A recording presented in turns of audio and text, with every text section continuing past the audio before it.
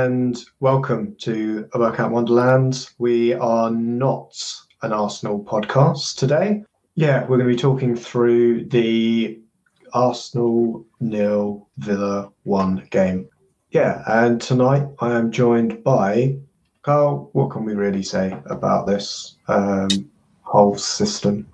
Just that we are very poor. Like with Arsenal, don't you ever feel like it's one step forward and three steps back constantly?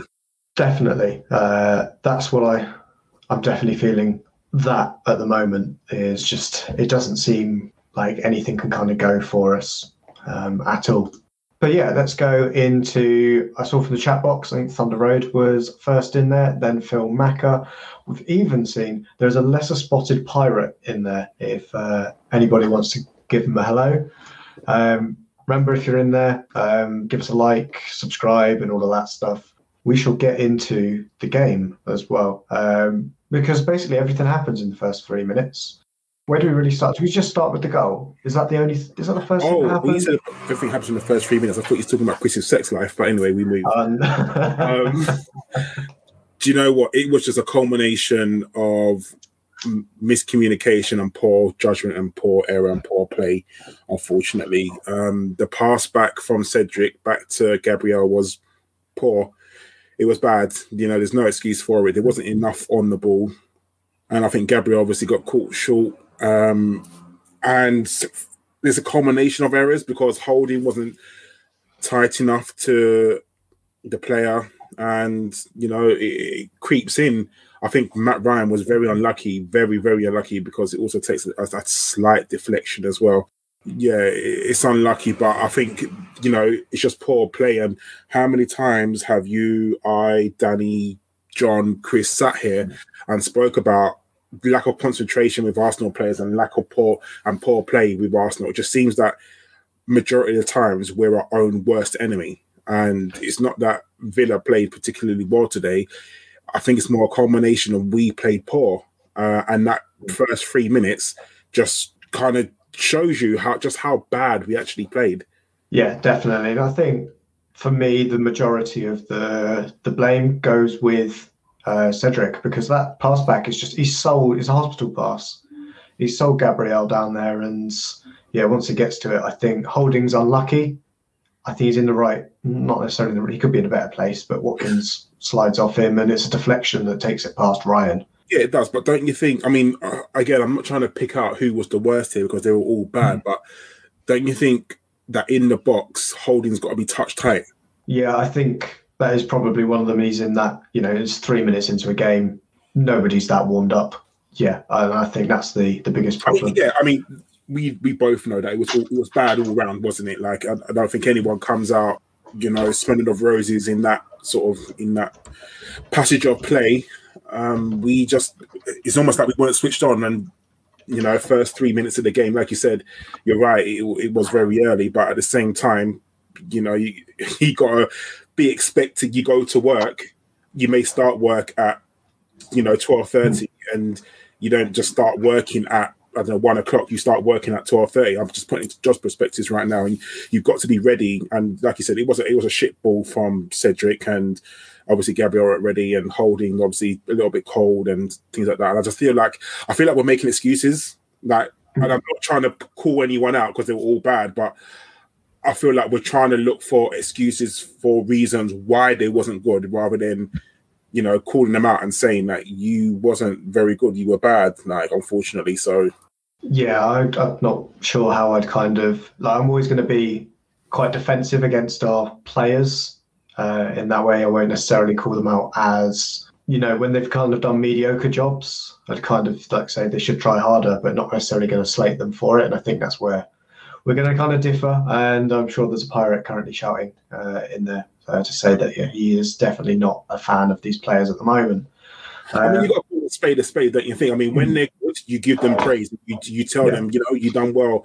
And I think when they're bad, maybe not slate them. I'm not advocating slating them like some people do on Twitter and things like that. But you call them out when they're not playing well. Like, you can't.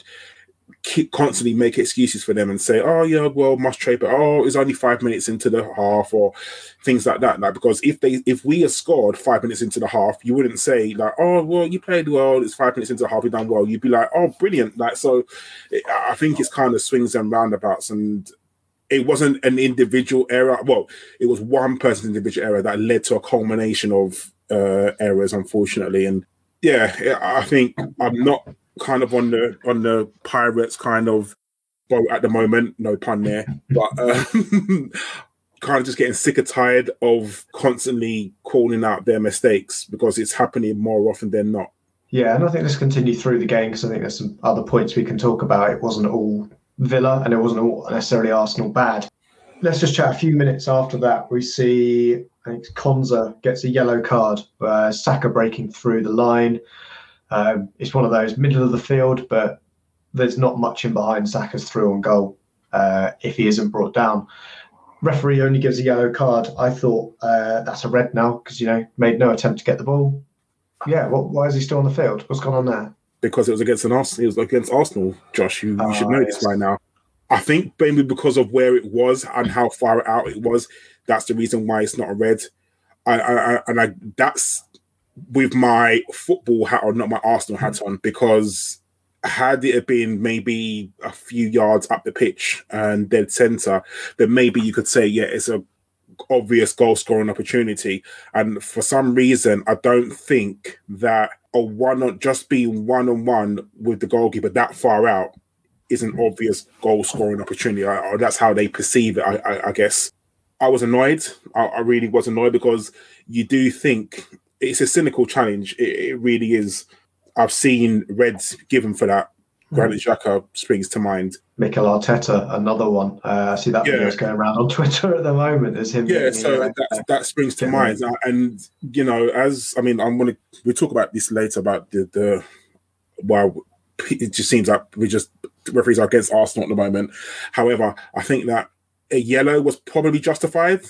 I'll be honest with you. I wouldn't have been sad if you got a red. However, again, with my football hat on, if I flipped it round and had that been on the other side, and we got a red card for that, I'll be fuming. So I probably think a yellow is justified for that.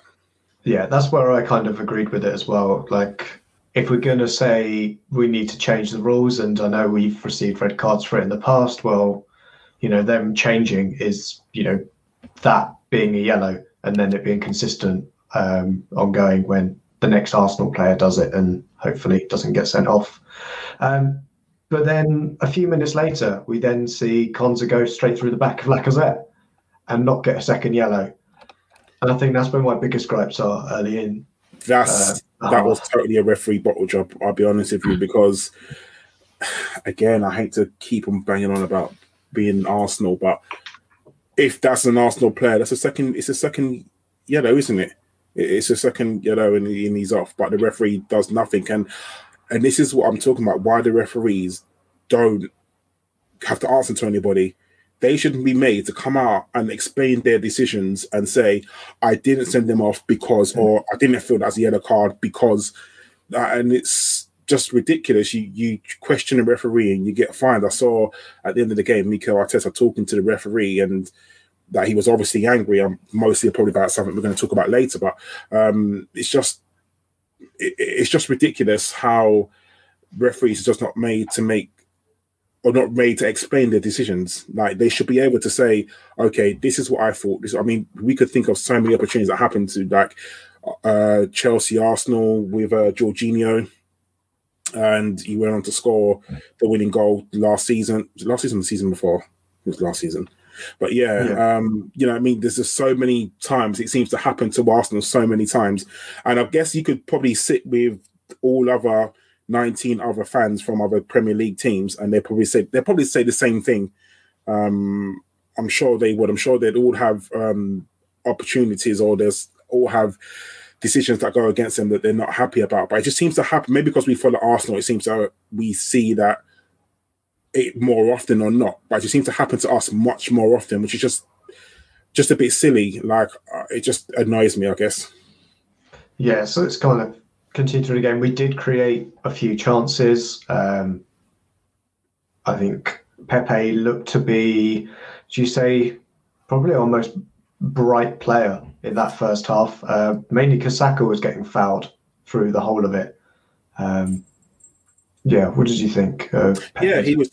he was definitely better than he's been. He was more attacking. Like I think he's like found a little bit of form, so he's enjoying his football now. I don't think he was enjoying his football before, but now he's found a little bit of form and he scored a few goals. And I think he's now enjoying his football. He's now, being able to take effect on the game much better. And he was definitely our most attacking player and definitely our most dangerous player. He had a few shots that just went wide and over, and it was a Pepe that you want to see. Like, a few months ago is probably not what you'd expect from him, but at the moment he's playing well, and it's what we paid the £72 million for, I guess, like to see this Pepe. But I had no faults with him. I mean, you could say that maybe he should have taken some of his chances, but as his more all-round play, his attacking play and his link-up play, I thought it was quite good. Yeah, and I think the defensive work we saw from him as well. And Arteta said after our last game that he's playing some of his best football as well. And I think that's a huge thing for us, that he's now playing the way we kind of need him to and getting good results from it. But I think we still struggle to really get any shots on target, any reasonable shots on target. It's the only one I can think of is the Xhaka free kick in the first half, which, to be fair, was a fantastic free kick from 35 yards out. I mean, yeah, I mean, I don't know. I'm going to play devil's advocate. I think that was either going over or hitting the post. It didn't look like it was going in from me. I mean, it was a brilliant shot, and I think Martinez done extremely well to get to it. That absolutely brilliantly. And obviously, as normal, whenever we play against any goalkeeper, they have the game of their lives, a 10 out of 10. Like it's just typical Arsenal, isn't it, at the moment? And yeah, but it was a brilliant shot from Xhaka, and I don't know, someone just tells me it was just going over if you look at the camera angle, but sometimes you've got to give credit where credit is due, and it was a very good save from Martinez. Yeah, I mean, Leno doesn't get there, does he? No. Definitely doesn't get there, not at all. But yeah, sometimes you just have to sort of hold your hands up and say, "Oh, you know what? Well done." It was a very good save, and just something I want to bring up. As much as I love Saka, I think he's a wonderful player. His corner taking is absolutely atrocious. Like I just don't. It seems to be everybody at Arsenal just cannot take a corner, and I don't know why. I don't know why they can't stand on that line and cross the ball into that box. It's just, I don't know. It's getting ridiculous now. Yeah, and I think I think the only time I can remember us scoring from a corner is when Willian's taken it. And, I don't think we, as a fan base, want Willian starting games purely because he can take an all right corner. No, but I give credit to Gabriel as well. I thought Gabriel was very good today from set pieces. He was getting his head to so many balls. Like I think if people were on their toes and anticipated Gabriel getting to the ball first, because I can remember there was one, there was a corner, Gabriel peeled off, Villa kind of go out, and then we got it back in, and Gabriel headed it to, I want to say it's Lacazette, but Lacazette weren't on his toes. So I think Gabriel today needs a special mention today, or at least from the attacking point of view, because he was getting his head to a lot of balls, and I think we didn't exploit that good enough. Yeah, he was definitely the most threatening player, I think, from putting chances away. I thought he was going to be the one for us rather than anyone else. Maybe Rob Holding, again, I think that was where our best chances were coming from, were from set plays, really. We just couldn't break down this Villa side that, scored incredibly early and then just put, two banks of four, or even worse, six at the back. It was a nightmare for us to get through it. And you'd think a coach with the attacking philosophy that Arteta supposedly has, yes, he's sorted us out defensively in most cases. We just didn't quite see that attack click today. What did you have that down to?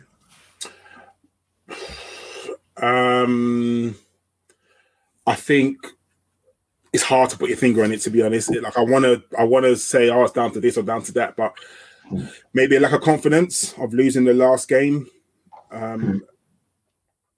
Maybe it was that. I don't know. I think maybe not going straight forward because we had a goalkeeper who they were probably thinking we need to protect. It's a culmination of things. I can't put it down to one thing. Unfortunately, it's just today was one of those days where you're right. The attack didn't click and it was calling out for something special, but unfortunately, we didn't get that something special. Yeah, and I think that's one of the things we need to kind of have a look at is that, you know, Arteta can coach the hell out of these players, but sometimes you need that individual quality just to break through the lines and a player to take it on their shoulders to do so. And I think Smith Rowe didn't look, he's normally been that player for us, you know, that one that's shown a little bit of quality to get through a deep line in the last couple of weeks. And we just didn't see that from him for whatever reason. Are there any other things we want to come talk about in the first half? It was, you know, a difficult first half for us, I think. It's hard to put a finger on, like I said, it's hard to put the finger on what exactly wasn't clicking. I think that we were trying to break down the doors, but Villa at the same time were very defensive, as you said. And I think sometimes when you stream forward, we're always worried about the counter attack. I think that's a threat with Arsenal, especially with sort of Granit Xhaka in the middle, who's not the fastest. We were trying to bang on the door. We definitely was trying to get forward, but we just came up today against a team that they already had their lead in the first 3 minutes. So therefore, it's down to us to try and break them down. They had nothing to go forward for. They didn't have to take any risk or take any chances because they were trying to protect their lead. So in that sense, it's kind of we find it very hard to break down teams. We have done since Mikel Arteta has come into Arsenal. We cannot break teams down. It is very hard when they go defensive. And with a culmination of him not kind of changing his tactics, which I'm sure we'll talk about later, it was just, like you said, a very difficult first half that it just wasn't clicking for us. It didn't get there. No, definitely not. And I think one thing that is going to happen, if everybody would like it to, I've just realised, as Chris has messaged me to say he wanted to come on, that I can't DM him on Twitter, so I'm going to have to find another alternative place to do it. And I'm not even joking. I completely forgotten how to get hold of Chris if it's not on Twitter. But yeah, well, I think that I will try and email it to him. I'll WhatsApp it to him when I'm. Go on, I'll waffle on while you do that. So I think in the second half we played a tiny little bit better. I don't know if I was hoping for any halftime changes. I think it was more. I think Arteta needed to give them a kick up the backside. I mean, we came out in the second half, and I think the second half we played so much better. There were still opportunities for us to get the goal, and I think we tried and tried and tried to knock down that door. But as I said, if Villa's protecting their lead, then there's no point for them to try and go forward. So it got to a point where we literally was trying to break down 6 people in defence. It was very hard. It was almost a tough watch as well because there were so many times that I felt like we could have done something and it was just like a misplaced pass or not concentrating. I thought our passing was not very good today at all. Unfortunately, Partey today, which I think he played better than he did against Wolves, but again today he wasn't the Partey that we kind of, I don't know, expect or wanted to see. I think that Saka was trying, he's huffing and puffing all his might to try and get forward, and even Pepe had a few shots on goal, but it just wasn't. I don't know, for some reason it wasn't clicking. And then one of the talking points that we'll probably mention before we talk about the substitutions is the Lacazette and penalty appeal. We've seen the replays so many times, and there's no one here that can tell me that is not a penalty for Arsenal. Like, you've got you're in the box, Martinez pulls Lacazette down, and then look, it's Christopher. Hello, Chris. Carry on, Carl, carry on, please. So I don't understand how Martinez can pull a player down and then the referee says it's a foul against the goalkeeper. And even if the referee does think that, that's fine, because the referee didn't see it. How does that not go to VAR? This is the reason why we have VAR. This is the reason why video assistant referee has come in to take a look at some of those things. So I don't understand. I'm glad Chris has jumped in now because he's here. So you tell me why that decision does not go to VAR to be looked at. I personally think that is absolutely ridiculous. And I said it in our group that it's almost like the referees are not even trying to hide that they're so biased against Aston, because they didn't even check it. It was just like a non-incident and they kept it moving. So one of you two, please explain to me how that decision, one, gets missed and then two, doesn't go to VAR. Go on, Chris. Go for it. Oh God, I just where do I even begin? Apologies, first of all. Sorry for jumping the gates and doing a run in here. So we're talking about the I mean, there's a few decisions. You're right, Carl. You know me. I have my heart beats strong for Emi Martinez. I love the guy, but it's a penalty. Like, end of story. Keepers are protected species in this modern world. You basically, if you're a goalkeeper, if you've got gloves on, you can do what the fuck you want. Absolutely fine, no problem. Pull jerseys, headbutt people, pull their nuts. Doesn't matter. You can do whatever you want. The one you mentioned earlier on, Josh, the foul when is it Konsa? Klogsa, as I'll call him. Guy is absolute trash. The guy is trash. He's championship level at best, and that was the sort of defending he does on Saka. So that's. People say, oh, he's not through on goal. Have you seen how quick Saka is? He's through on goal. He's at the very, very least getting a shot away there. What happens, referee? Who, by the way, I'll just put what I put in the chat earlier on. I don't even care. I'll just say it as it is. This referee is that kid who wanks into his sock and gets his mum to lick it dry. He is. This guy, I don't even know what's his name? I don't even know. He's a massive virgin. This is one of the worst referees I've ever seen. Just look at his face. He's scared to referee games. He's scared to make decisions. When he booked Jack Grealish in the second half, he almost apologised for booking him. What, because he likes his hair? Because he likes his calves? Because he's cute? He's got a nice bum? Like, just do your job, you fraud. I listened to a couple of podcasts this week when they were talking about the Wolves game, and I'm 100% like, I completely agree. I think it was James from Gullerblock was saying the same. I hate blaming referees, right? Don't get it twisted. We as a football club right now, we are dog shit. If you think anything other than that, I don't think you've watched football very long. I don't think you kind of grasp the concept. We have lost home and away to an Aston Villa side that hasn't had to break sweat against us twice. Villa scored and then went, what do? I know, we'll sit in our own box because this lot have got nothing.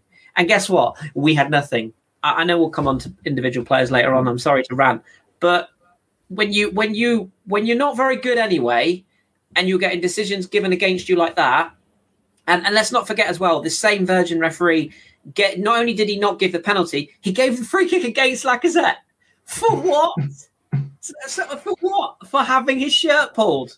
Okay, I'd love to read the referee's report on that. Yes, I booked the French striker because he plays for Arsenal. So that's all. Because I'm sorry to rant, but I'm really clinging on, and to watch games at the moment. I'm really clinging on, like everyone in the world. I'm finding it really hard because there's too much football at the moment. I'm just getting totally disenfranchised with the game right now. But I'm trying really hard to find the positives. But when you've got officiating this bad, and it's not just Arsenal, Southampton had it the other night as well. Funnily enough, got their red card overturned, but we won't go there. It just doesn't help. So I'm going to shut up now because I've got that off my chest. Thanks. That's all right. And I think kind of everybody needed it as well. Just because I think that's one of the things that a lot of people in chat boxes and a lot of comments talking about the referees is boring. You know, it's getting exhausting that we're having to do it. But that's the problem. We shouldn't have to talk about it. And whilst you say we are shit, in most cases, we couldn't create anything against this side.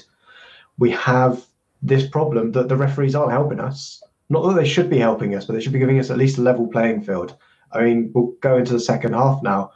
And one of the only things I can really remember from that second half, because it was basically passing and trying to break down that Villa defence, was the Thomas Partey yellow card on from Marvelous Macamba, who there's no contact with him. He just screams, and there's a yellow card.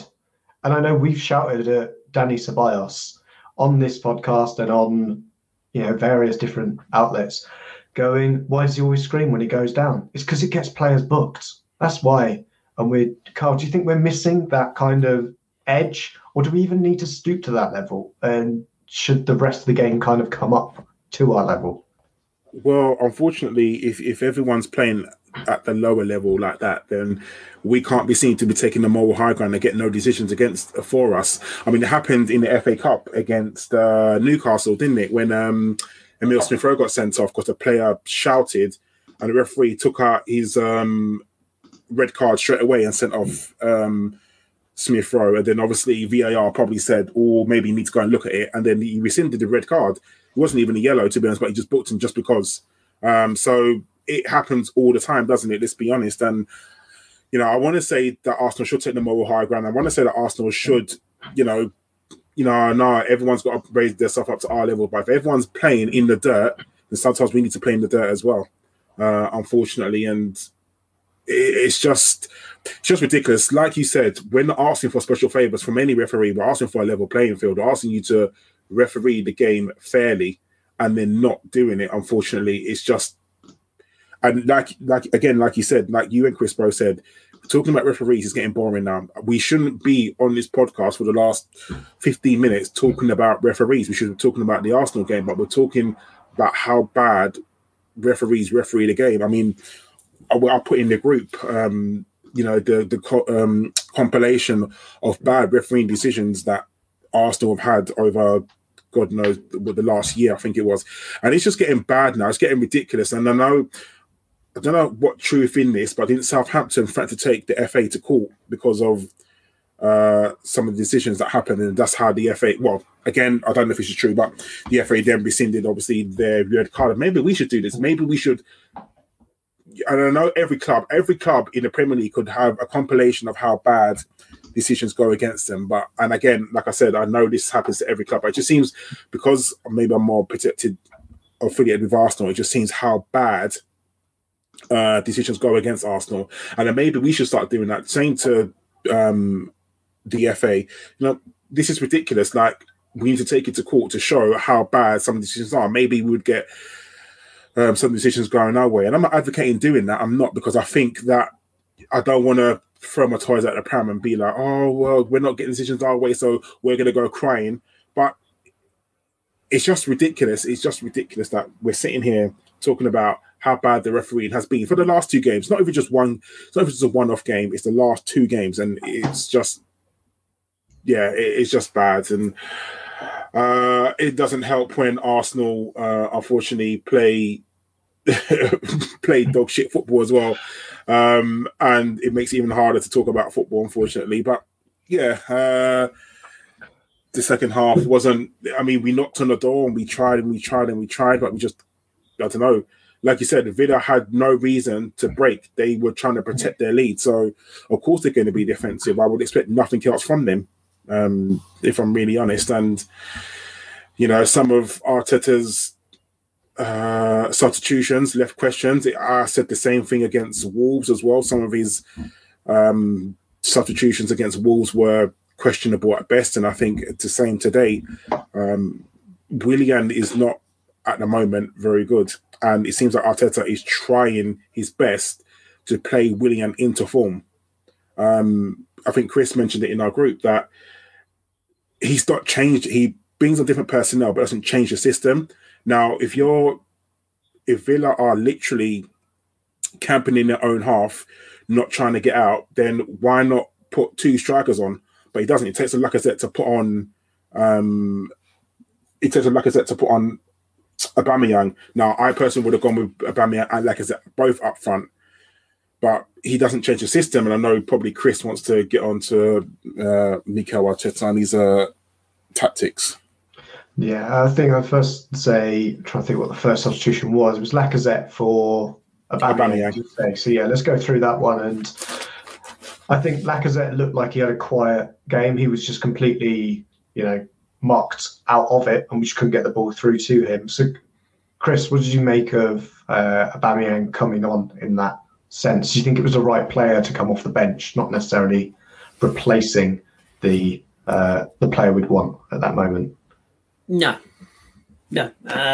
Is the short answer to that. I'd have brought Odegaard on first because I didn't feel like the problem today was Lacazette's movement. He didn't really get the ball, and when he did get the ball, as you were saying and Carl was saying, he was largely marked out of the game. But what he needed was another runner.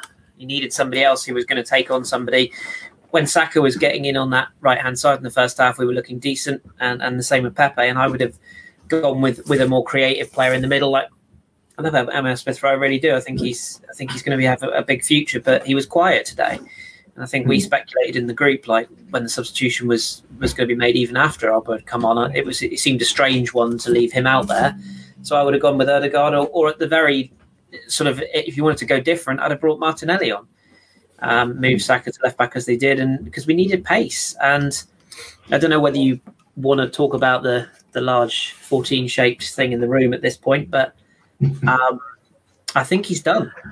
And I'm very, very worried that we've just shipped out 4 overpriced. Oh, Joe Willock's just scored on his debut for Newcastle. Yes, yeah, he couldn't. I just wonder. I wonder if we've gone and done it again. And I'm not criticizing Aubameyang. Obviously he's gone through some personal issues recently, and that's nothing to do with football. But if he's not in the right frame of mind, he shouldn't be in the squad. And if he's in the squad, then he should be ready to perform. And I thought he came on today and did the square root of fuck all. And the thing that really worries me about him at the moment when he comes on is he looks to me like a striker who doesn't want to shoot. He looks to me like a striker who avoids heading the ball at every possible opportunity. He always goes. He does that thing. You've played Sunday League, Josh. When you might not know this, but I know this. When you're not very good and you're sort of trying to make it look like you want the ball, but secretly you kind of hope it doesn't come anywhere near you. I feel like he's doing that whenever we put crosses in, which, that's a debate for another. I noticed the cross at the back, which, things you love to see.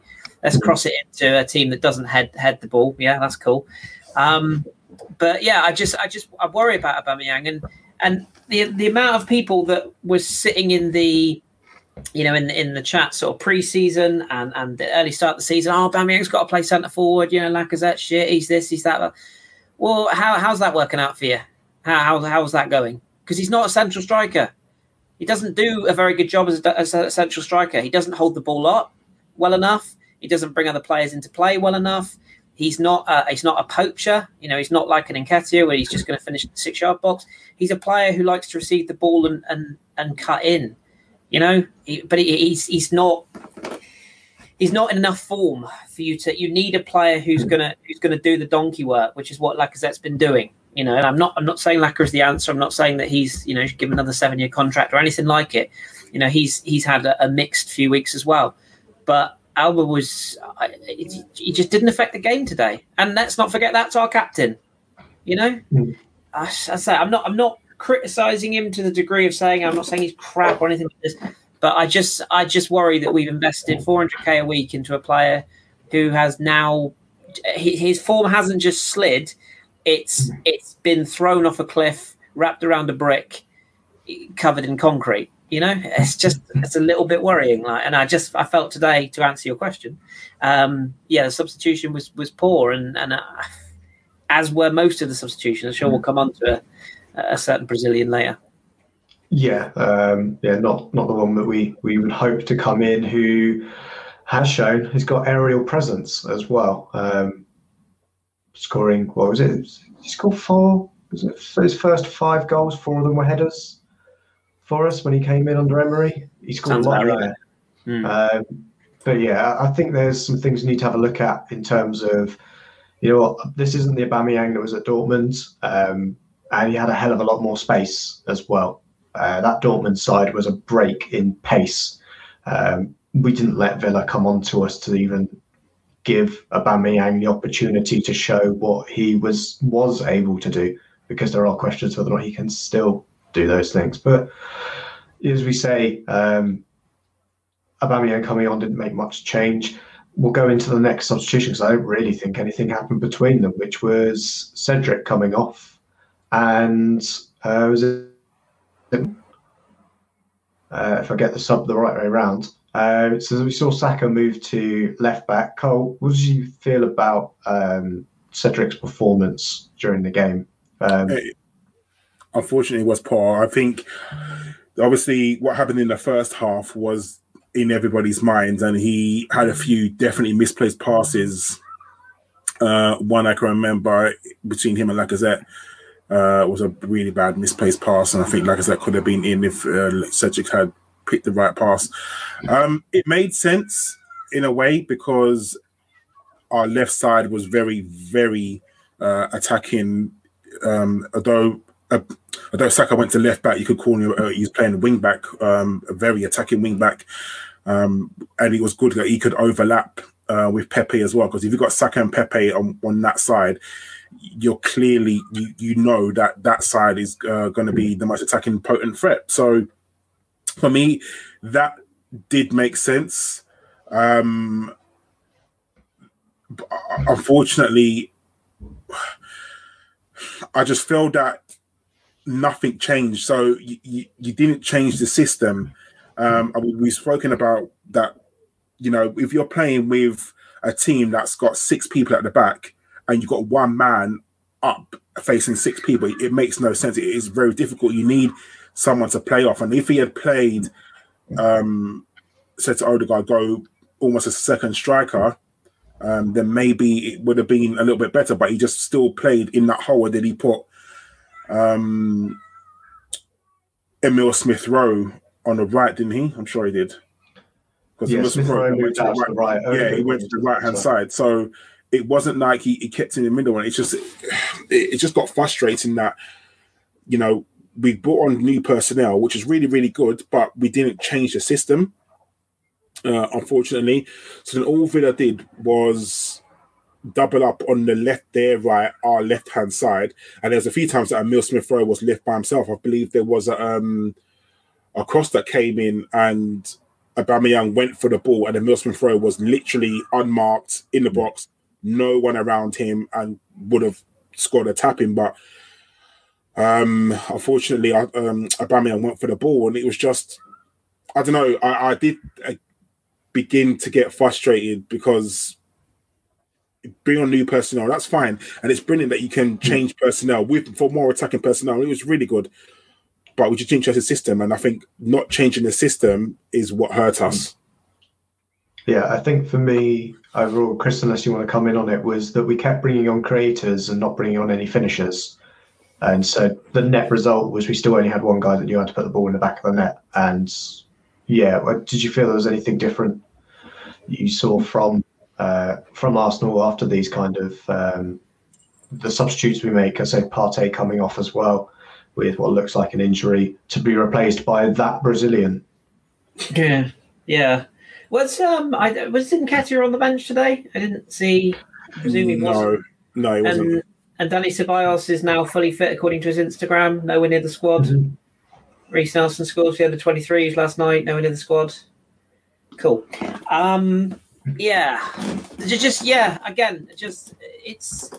It's part of what's frustrating me so much about this team at the moment. We've got so many average players, and let me ask you a question: if Newcastle had Willian right now, would you think that would be sort of about that level? Like, would you go, okay, I can sort of see that, you know? I think Willian's below the Newcastle level. I'll be very honest with you, because if you look at Maximum, Maximum, St. Max, yeah. He is better than Willian, isn't he? He's Yeah. much better than Willian. So He's unpredictable. If you want to compare sort of wingers, you have to compare him to St. Maximum, and he's much St. Maximum is much better than Willian. Willian at the moment. Isn't that the problem though? Isn't that the problem? We've bought Willian thinking he's a winger when he hasn't been a winger for about 8 years. Because he's not a winger, is he? He's got no pace. I don't think he's got any tricks. He's very technically good, and he's the sort of player that arrives in the box, you know, onto a late challenge. Sam's just put in the chat box, Williams at MLS level at best. I slightly disagree with that, but he's pushing Liga NOS, you know, top end Liga, bottom end Bundesliga for me. I think at this level I don't know. Yet another player we fished out of Chelsea's bins, who's not, you know. And I was one of the ones that thought, actually, I was never really a fan of the 3-year contract, but I did look at the deal and thought, yeah, okay, because I thought we were buying him as a number 10. You know, yeah. Everyone thought that he was coming in as a number 10, and I think you have to understand that. Obviously, when you get to 31, of course your legs go. He's been playing football for God knows how long. Is that 31 in Nigerian years though, or is that 31 in Brazilian years? It may well be kind of, I mean, but it's just ridiculous that I'm not going to say Arteta knows. I like to think Arteta knows what he's doing, and playing him on the wing is not working. But he keeps doing it, and it's like I said in our group, like it's almost like he's trying to play him into good form. It's almost like he wants to keep him playing him. He'll score a goal, and then be like, "Oh look, I told you." But he has done nothing at all. I think there was a stat going around that we may have changed now, that he's only had 2 shots on target in like 20 odd games. That is ridiculous. That's. I think even Gabriel, our centre backs, had more shots on target. He's had more goals. So than shots on target. He's got 3 goals for us, Gabriel. He fed off Eden Hazard, didn't he? He made a career at Chelsea off the back of Eden Hazard's best form, because he was that secondary creator. Yeah, he made a career at Chelsea being good with free kicks and coming off the bench and doing that bit of moment that goes viral on YouTube because he scores a free kick from 25 yards that wins them the game. Was he there under Mourinho as well? Was Mourinho there when was he Mourinho signing? Years. Yeah. That explains something to me. So, or it might have been Ancelotti. He's definitely there for second season Mourinho, or second period Mourinho anyway. And he's one of those players that he's never been an outstanding talent, which is where I got confused because I was saying before we even signed him. It was an odd signing unless we were going to play him at number 8, and we were going to play with 2 number 8s because he's got that kind of. And if you're 1-0 down, if you're 1-0 down at Villa and you turn and look at your bench and you look at Martinelli, raw, exciting, talented, direct, pacey.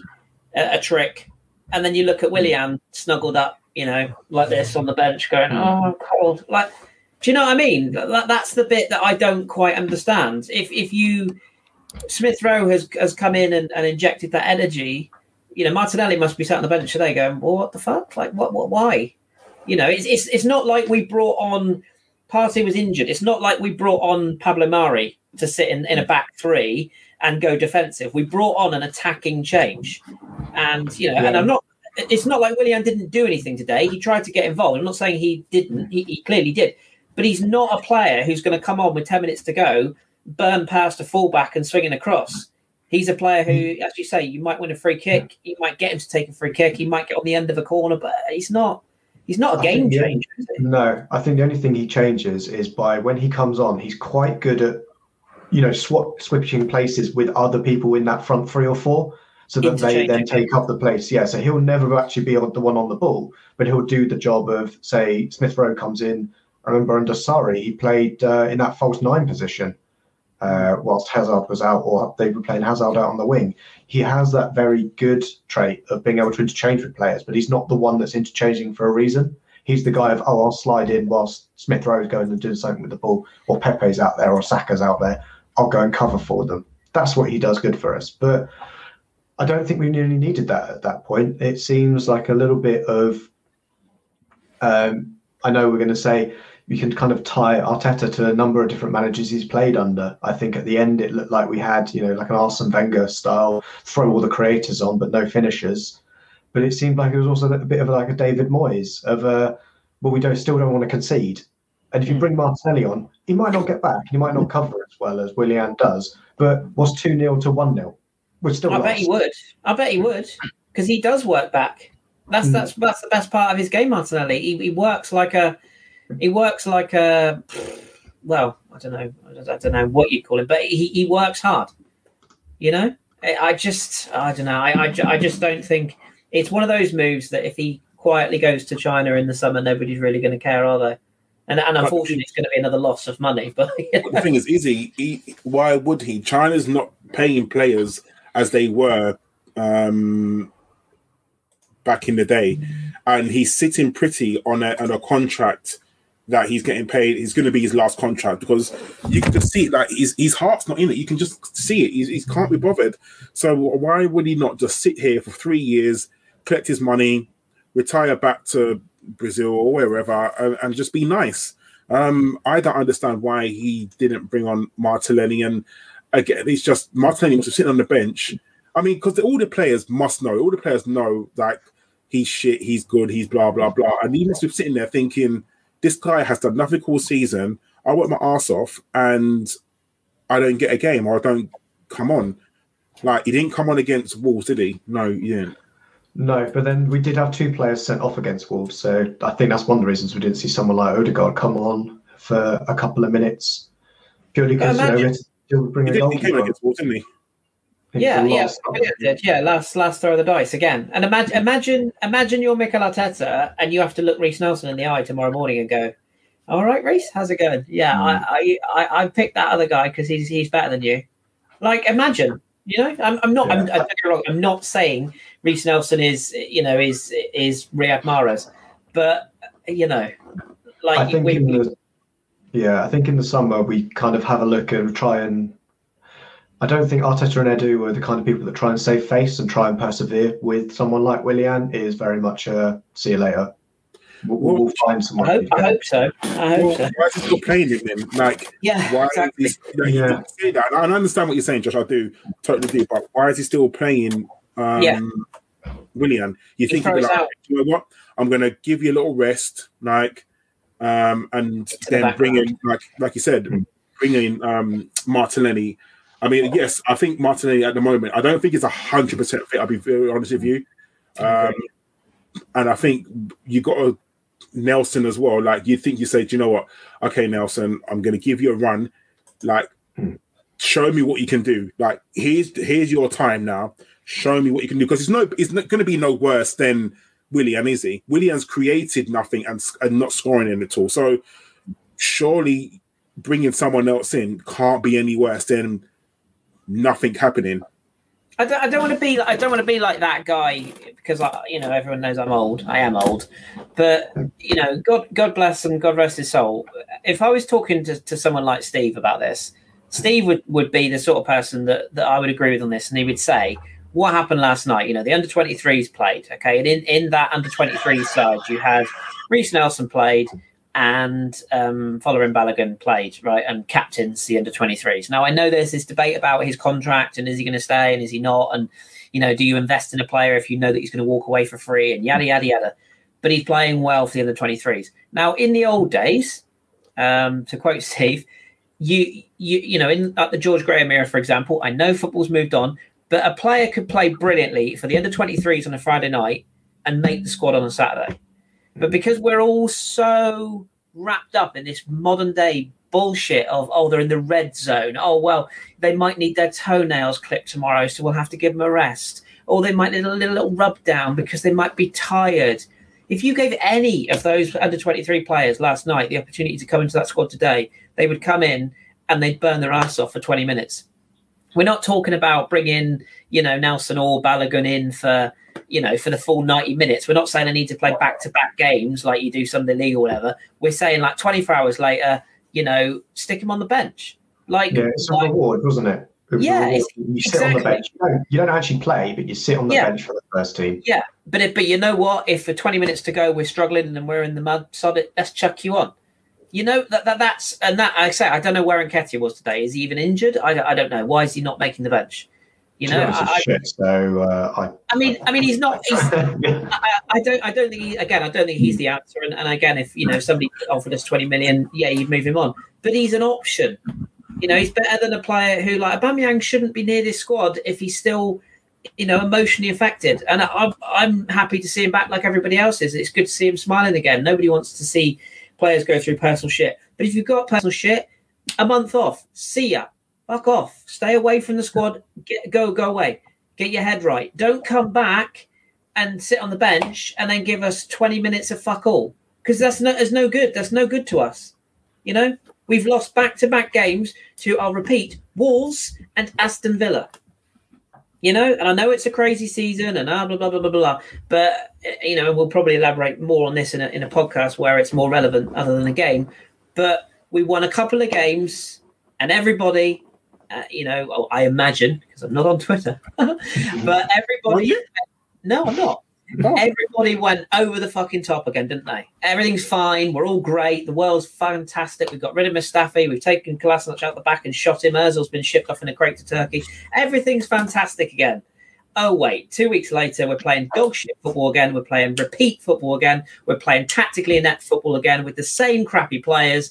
Half our players are getting injured once again, mysteriously. We can't defend again. Bellerin's shit. The goalkeeper's injured. Oh God, it's just rinse repeat. Yeah, it's so tiring. And when you have a manager who is, let's not forget this. I'm not having a go at him, but he is learning on the job at the biggest club in London. That is not good enough. Sorry, I had to. Sorry. All right, should we jump onto one of the positives, I think, from the game? Because I think there is one. There is one. I think he's, what will I say? He's short, he's Australian, and he was in a bright pink kit for most of the game. Was Matty Ryan, what did you make of his debut, Carl? I thought it was quite good. I'll be very honest with you. I think he was very unlucky not to save the goal. Very unlucky, because he nearly got there. And he made some very, very good saves, especially the one, the chip, which was very, very good reactionary save, like absolutely brilliant. So I thought he had a very good debut, to be honest. That goal that we conceded, it wasn't his fault. That genuinely wasn't his fault. And I think he done well to try and get there. But he made some very, very good saves. He was commanding in the area. I think today he did himself justice. I think he rose to the challenge, I think, definitely. And, obviously he's going to lose his place the next game because Leonard's only banned for one game, I believe. So I wouldn't be unhappy to see him in the Europa League. I don't think he's going to play in the Europa League. I think we are definitely going to play Leno, but I'm not as worried as I was when Randerson was our backup. I think we've got I can only judge him on one game. But, there was a reason why he lost his place in the Brighton team. But as far as right now, I think he had a very good game. It was a strong game. He didn't do anything wrong, didn't do anything rash. And apart from that goal, I would say he was a solid 7/8 out of 10. Yeah, Chris, it looks like you agree with that as well. Yeah, 100%. I think this whole sort of thing about was Runarsson brought in as a number 2 or a number 3, the talk of David Raya, yada yada yada. I think it's fair to say Runarsson is a number 3 at best and is a work in progress. And again, we needed a goalkeeper. We took a gamble, is what we did. I don't think he's a terrible goalkeeper. He obviously had that awful night against Man City, and that's the sort of thing that can end a young goalkeeper's career. And I think I think that's probably the way it's going to go. I don't think he's an awful goalkeeper, but also I don't think he's anywhere near a Premier League level goalkeeper. Matt Ryan is your archetypal Guillaume Varmouth, Rami Shaban, insert other, Scott Carson, Richard Wright, insert other name here. Good, dependable backup. And I'm in a weird way, I was almost disappointed he had to play so well today, because that implied that we had quite a lot of shots against us. So, but yeah, he's good. And I thought that the one thing I liked about him is he got better throughout the game. A goal on your debut against your team you supported as a kid. By the way, Ollie Watkins did all he could to miss that. I thought that BT were creaming themselves over at, what is it? Martin Keown described it as how did he describe it?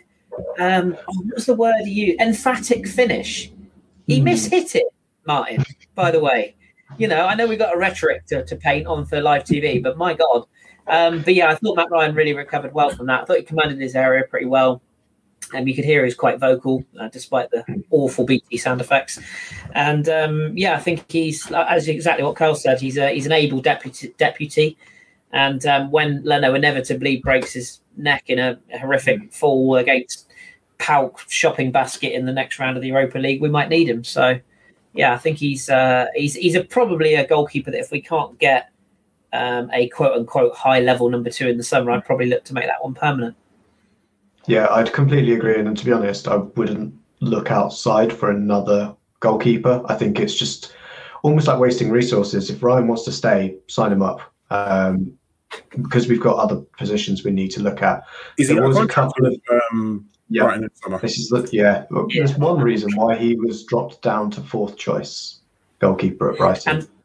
And also, David Raya would want to be first choice, surely. He's at the peak of his career. He isn't going to want to come in and be a number 2 to Burnt Leno for 6 years, is he? So no. And I just, on Matt Ryan, there was a couple of nerve-wracking things from me, but then I've seen a lot of Ryan's game. I know how he tends to get beaten. That Traore save is how he tends to get caught out. Is that he's very high up in his box. His positioning can be a little bit odd. But he generally is agile enough to get out of those situations, to put it that way. Unlike Runarsson, when, his positioning is just bad and doesn't have the ability to get back and compensate. I think for second choice goalkeeper, it was a great game from him. And just everything I kind of expected. And I think a 7 or 8 seemed kind of fair, because he didn't do anything that was like match saving for us. I think he was just very dependable, very good. And the way he kind of cleared shots as well, I think it's one of those that you don't necessarily realise when you watch Leno week in, week out. You realise he's not great at it, but until you see someone in that Arsenal team doing better, you don't necessarily draw attention to it as much. That was something that was really, really clear for us, was that when he did save it, it was gone. It was completely pushes it away. Yeah. I agree with that. Yeah. Yeah, and I know that's a point that you've made a couple of times on Leno, but it's a bit like seeing is believing. And you see other goalkeepers do it, but there's so many different situations, scenarios, which you see them in the Arsenal shirt pushing that ball away. Well, they're training every day with each other, and Leno's going to start bringing that into his game. And I think that's one of the great things from here.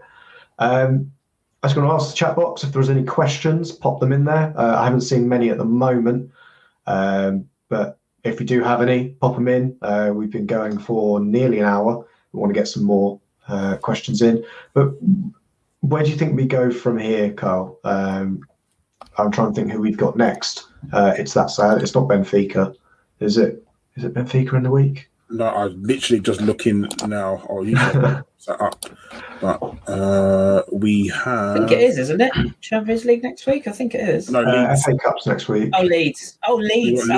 Leeds next Sunday. The world's greatest team, Leeds. Leeds next Sunday, and then Benfica after that. Excellent. So, how do you feel we kind of bring that back? Leeds is very much... I don't want to go down the line of like little punny things, but Jekyll and Hyde, you're not sure which Leeds turns up. That's the thing, you said, Josh. With Leeds, it's either going to be attack with no defence, or Bielsa's going to tell them what to do, and they're going to absolutely take out his instructions to the actual to the point. With Arsenal, I want to say we beat Leeds at home.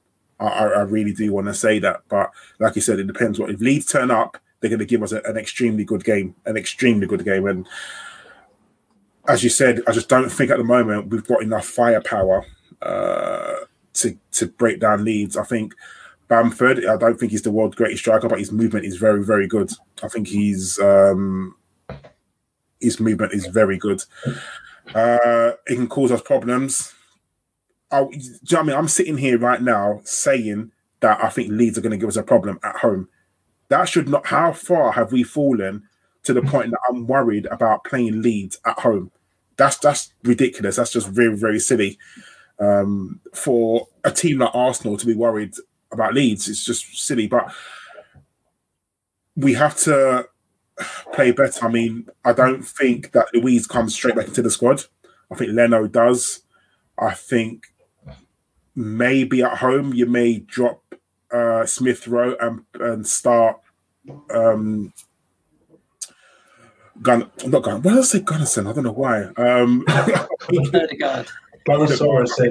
Yeah, I think you play. You maybe start Odegaard.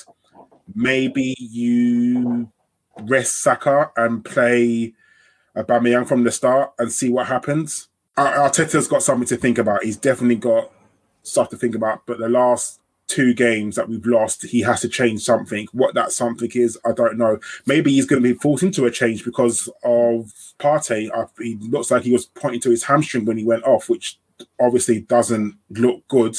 And if Partey doesn't play, then he has to bring in Ceballos probably. Or maybe he starts Odegaard in that number 8 role.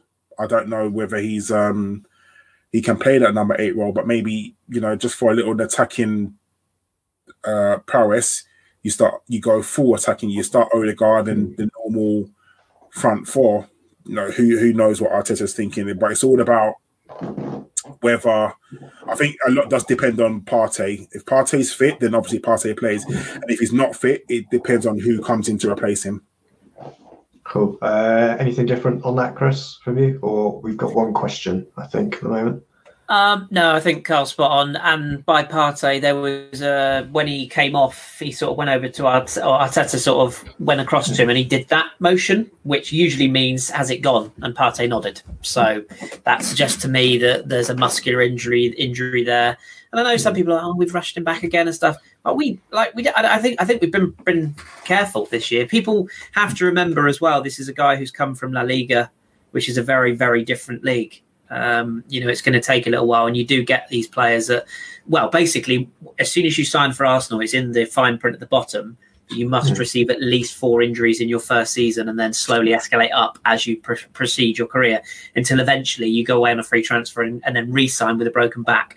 So it's written in the stars that as soon as you sign a top level player, he'll be injured every week. But yeah, I don't know about you guys, but I can't wait to see the El Nene Xhaka or Ceballos Xhaka axis once again. I've been looking forward to that day. So that'll be fun once again. Oh, we can welcome it back for sure, I think, in the coming weeks. So our question is from Claudius, who's on Twitch. Well, I think we'll have a go at this, but I'll go to you first, Chris. Is there anything Arteta can do to make the team better at dealing with rotational fouling and getting unfair yellow and red cards? Because 9 reds in a single year is a joke. No, I don't think there is, because there's a lot of things you can improve as a manager. But no, I mean you can't. It's like Carl said at the start. We're not coming on here saying everybody's. We're not saying it's all Arsenal, because it's not. Our referees a bit corrupt.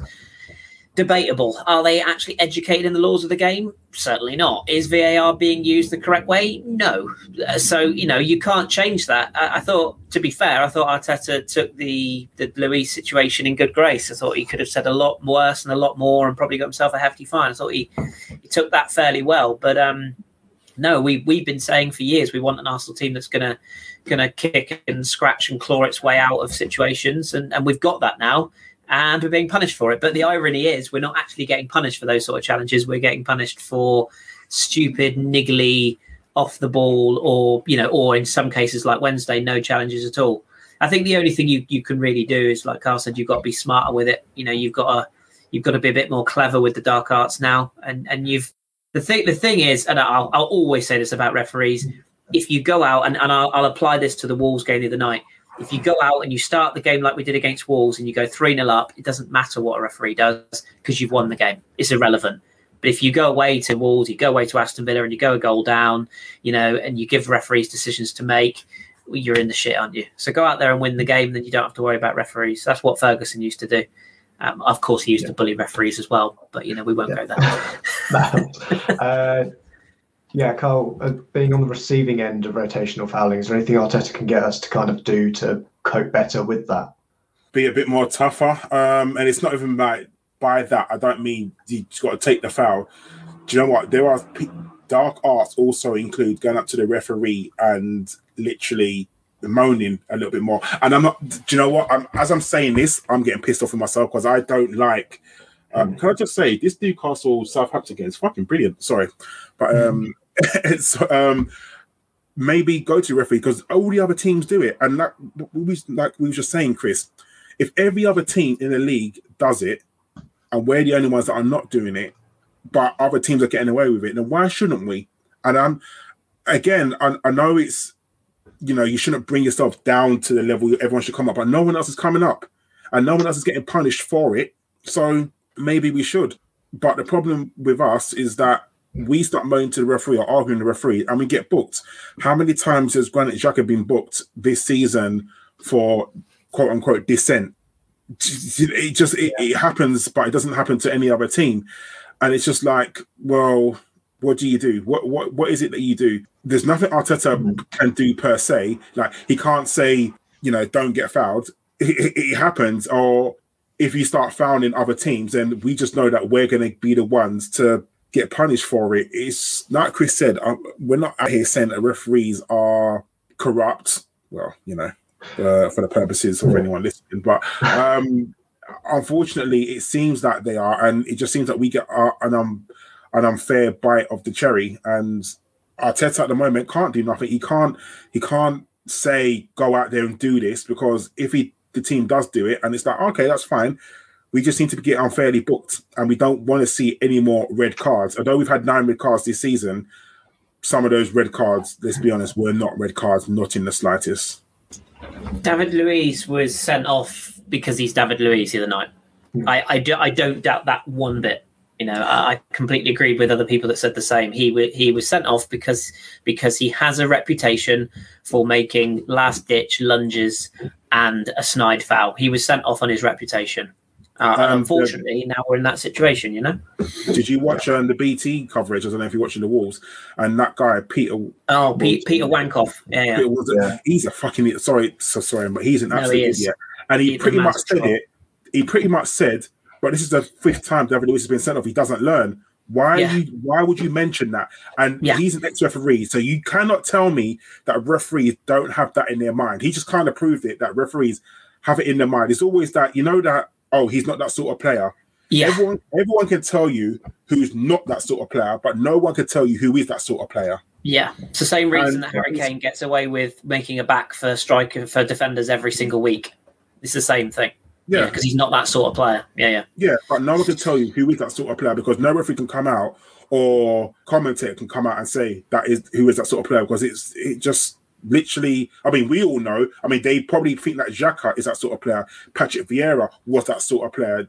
Roy Keane was that sort of player. You kind of, I mean, but it just seems that if you're English and a poster boy, you're not that sort of player. So it's just, or whoever you play for. If you're play for Spurs, you're not that sort of player. And I just feel like I'm moaning now, so let's just stop. It would be very fun, wouldn't it? Just to finish off, it would be very fun if they came out when they put out the lineups and they went, "There's the number 6 there. Look out for him. He's an utter bellend. There's the number 8. He likes to kick people. Have a look at him." That would be quite fun, wouldn't it, if they did come out with that? But yeah, such is life. Would be nice. Oh well.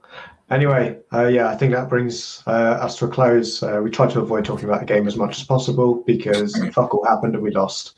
So I'd say thank you to Carl for joining and Chris for stepping in as well. Thanks, guys. No problem. It's nice to see Chris. I know Chris is not really enjoying Arsenal at the moment. Nobody is. at present, we had a few wins, like you said, and I just hope we don't regress. Let's hope that we kick on and beat Leeds on Sunday, next Sunday. Valentine's Day. Might be Valentine's Day massacre. Oh, God. Wow. What a way to end it. Anyway, thanks, everybody. Don't forget to like and subscribe to all of our various different channels, and we will be back for that Leeds game next weekend. I have no idea who's on. Hopefully Danny's out of bed in time. Good night. As soon as I scored that goal, I was fucking livid. Splendid business. Get down, dog.